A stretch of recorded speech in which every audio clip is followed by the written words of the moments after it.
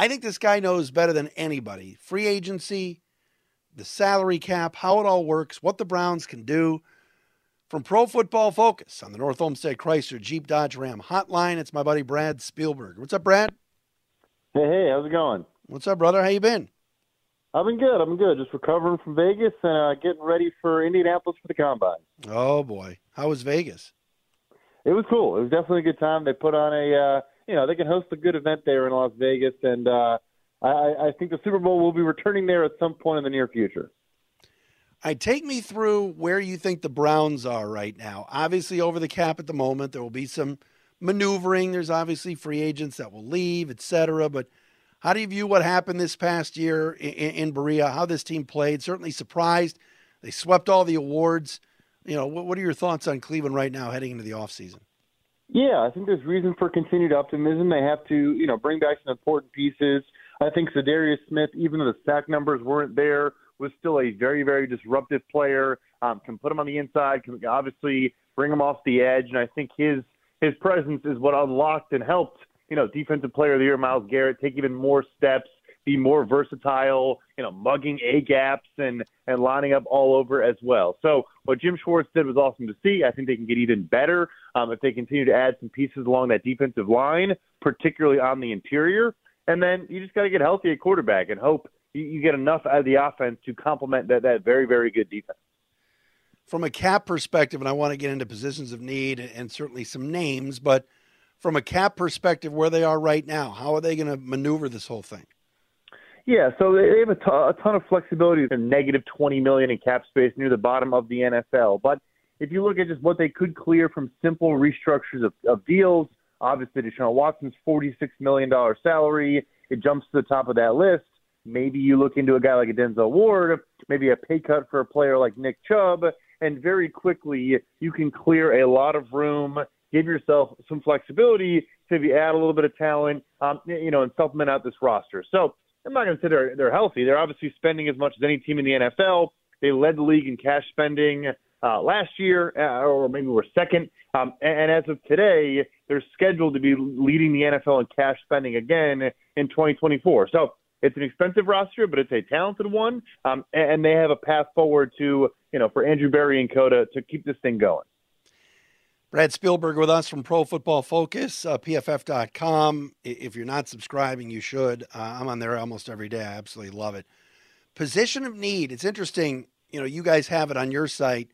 Wide receivers, safeties, and interior defenders. And we mentioned before, this team a year ago, interior defenders was at the top of the list. I mean, their interior, their D-line was an embarrassment. Got a lot better this year under Jim Schwartz, but you still have that on the list, don't you? Yep, still on there. I think it is actually the number one need still for this team. And I mentioned the ability to move Zadarius Smith inside. And obviously, Dalvin Tomlinson's a phenomenal football player, extremely high floor guy that always gives you, good effort on all three downs, showed an improved ability to rush the passer in Minnesota. And I think that traveled over to Cleveland. But I think just you benefit from having more of a true, one-gapping, three technique, get upfield in a hurry, push the pocket, cause problems for opposing quarterbacks up the middle. I think that would pair very well with, a Dalvin Tomlinson that can play three-tech, but I think fits better as a one technique, more of a nose tackle that can also push the pocket, but isn't a pass rusher. So I still would say it's probably the number one need. I want to say safety probably needs an update because that was when Grant Delpit was a free agent, but obviously he no longer is. It's interesting you mentioned before about Zadarius. I just, they got a couple of guys that were kind of on one-year deals with Harris and Smith, and like you mentioned, Smith. I mean, they've got to bring these guys back, but again, it's got to be at the right price, right? Yeah, got to be at the right price, no question about it. They have some interesting decisions ahead of them. I think they were smart to get out ahead of some of these. I mentioned Grant Delpit getting a good deal done there. I think we're going to see some safety sign some decent contracts in free agency with Kyle Duggar and Cameron Curl, and Antoine Winfield might get franchise tagged, Xavier McKinney in New York. So not a ton of tough decisions. I think one of the linebackers, maybe like an Anthony Walker or a Sione Takitaki, two guys that played some good snaps and, can cover pretty well, can tackle sideline to sideline. That'll be interesting. And then, a guy like a Shelby Harris comes in on a one-year flyer. Do you stay in that market? Do you make a bigger splash? So no massive, pending free agents, but some important contributors nonetheless. Tell me about wide receiver. And it's interesting because like Amari Cooper really has played well, and then it's almost like a wait and see on everybody else. What are your thoughts? And is this something where because they don't have a first round pick, they immediately address maybe with one or two free agent wide receivers? Like, how do you look at what do you think Andrew Berry's going to do? Yeah, I mean, you look at last year, they not only, trade, their second for Elijah Moore and a third, but then use that third on Cedric Tillman. So you basically use your second and third round pick on these young wide receivers. And I think they're talented players. I think we probably would have seen or will see more of them when you get a healthy Deshaun Watson in the offense for a full offseason, working with these guys, building, developing chemistry. Particularly Tillman, I think, is a good downfield threat that will fit very well, kind of taking over more of that Donovan Peoples-Jones role. And then Moore is a good underneath player, can win downfield as well, a good route runner, good separator. I just still think we haven't quite scratched the surface of his potential yet. So, like you said, though, we haven't seen a ton there, and you'd think they might want to add, some complementary pieces, maybe some kind of savvy veteran, high-floor players. I know you cover the Detroit Lions, a guy like a Josh Reynolds, like a sure-handed, reliable guy. I know the playoff game didn't go great, but, a third down target, a money down target. That was who he was, unfortunately for him, outside of the biggest moment of the season. But a player like that in that mold, I think would make a lot of sense. A KJ Osborne from Minnesota, just like a solid wide receiver four. There's a safety valve sometimes. If he gets open, sitting down in soft spots against zone, and everyone else clearing space for him. It's funny. I got a buddy that's texted me, he's a huge Browns fan. He's like, oh, but you're having Brad on, ask him about Michael Pittman to the Browns. I said, they're not spending $20 million on Michael Pittman, are they? Yes, good luck to him. If he's listening, sorry to burst the bubble. I also think he's going to get franchise tagged by Indianapolis, so I don't think he's going to be available regardless. But, yeah, I don't think they can go quite that big. Look, I do think they will spend, and I do think Andrew Berry is an aggressive GM that understands they're already spending a lot but is not going to shy away if the market value lines up. But I don't think Pittman is a realistic option. You mentioned safeties before. I know you talked about Duggar and possible franchise tag situation there, but any names that you could throw out there? I mean, you said Duggar and Curl earlier, but what could be realistic here?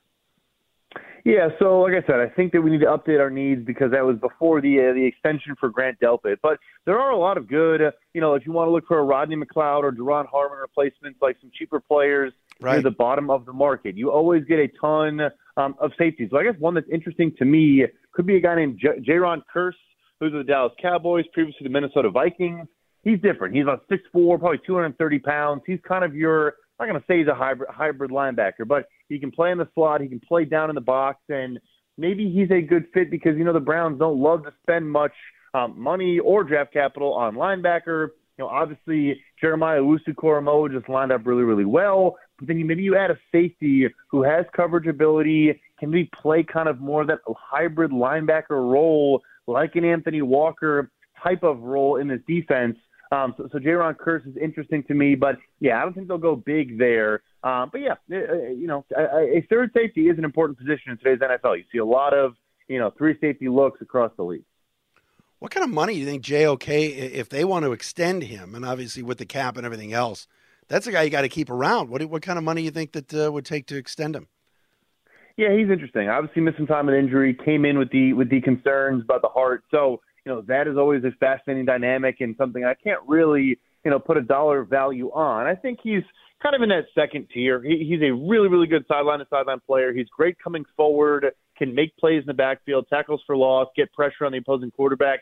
Not the greatest coverage linebacker in the world, and I think that is the one different skill set that propels guys to the top of the market. So I think I would assume they're more trying to operate in the 9, 10, 11, 12 range, kind of mid-tier market at linebacker, and maybe they do explore that. Because, yeah, I mean, they obviously were a huge fan of his coming out, and he's been a good player. Brad Spielberger with us from Pro Football Focus. You and I talk about the Lions a lot, but when we're talking about the Browns here, getting to the quarterback is something I just love that Jim Schwartz brought to the table. And obviously they had to upgrade their talent across the defensive line last year. They did, and then they got into the Schwartz system, and he was fantastic and won, obviously, assistant coach of the year.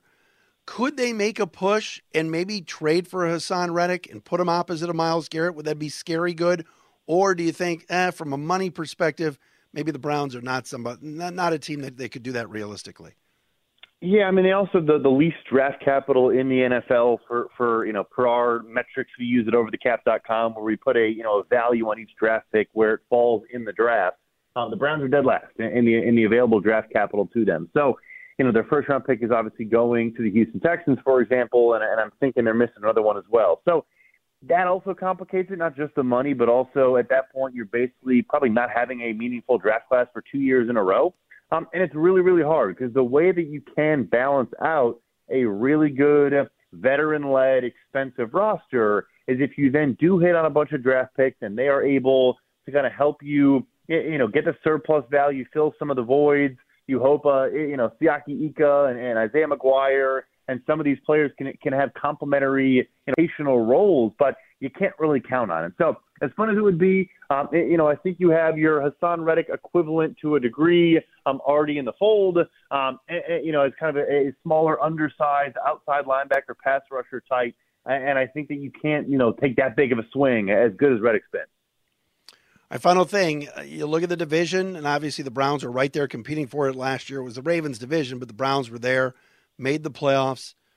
How did they make the jump? I know everybody here just talks about Deshaun all the time, but what do they got to do to take the next step in your mind? Yeah, he's a huge part of it, but also you got to have positive variance at tackle and just staying healthy. Can DeJuan Jones with a full offseason become a legitimate strength of this offensive line? I think he had some really, really good tape last year.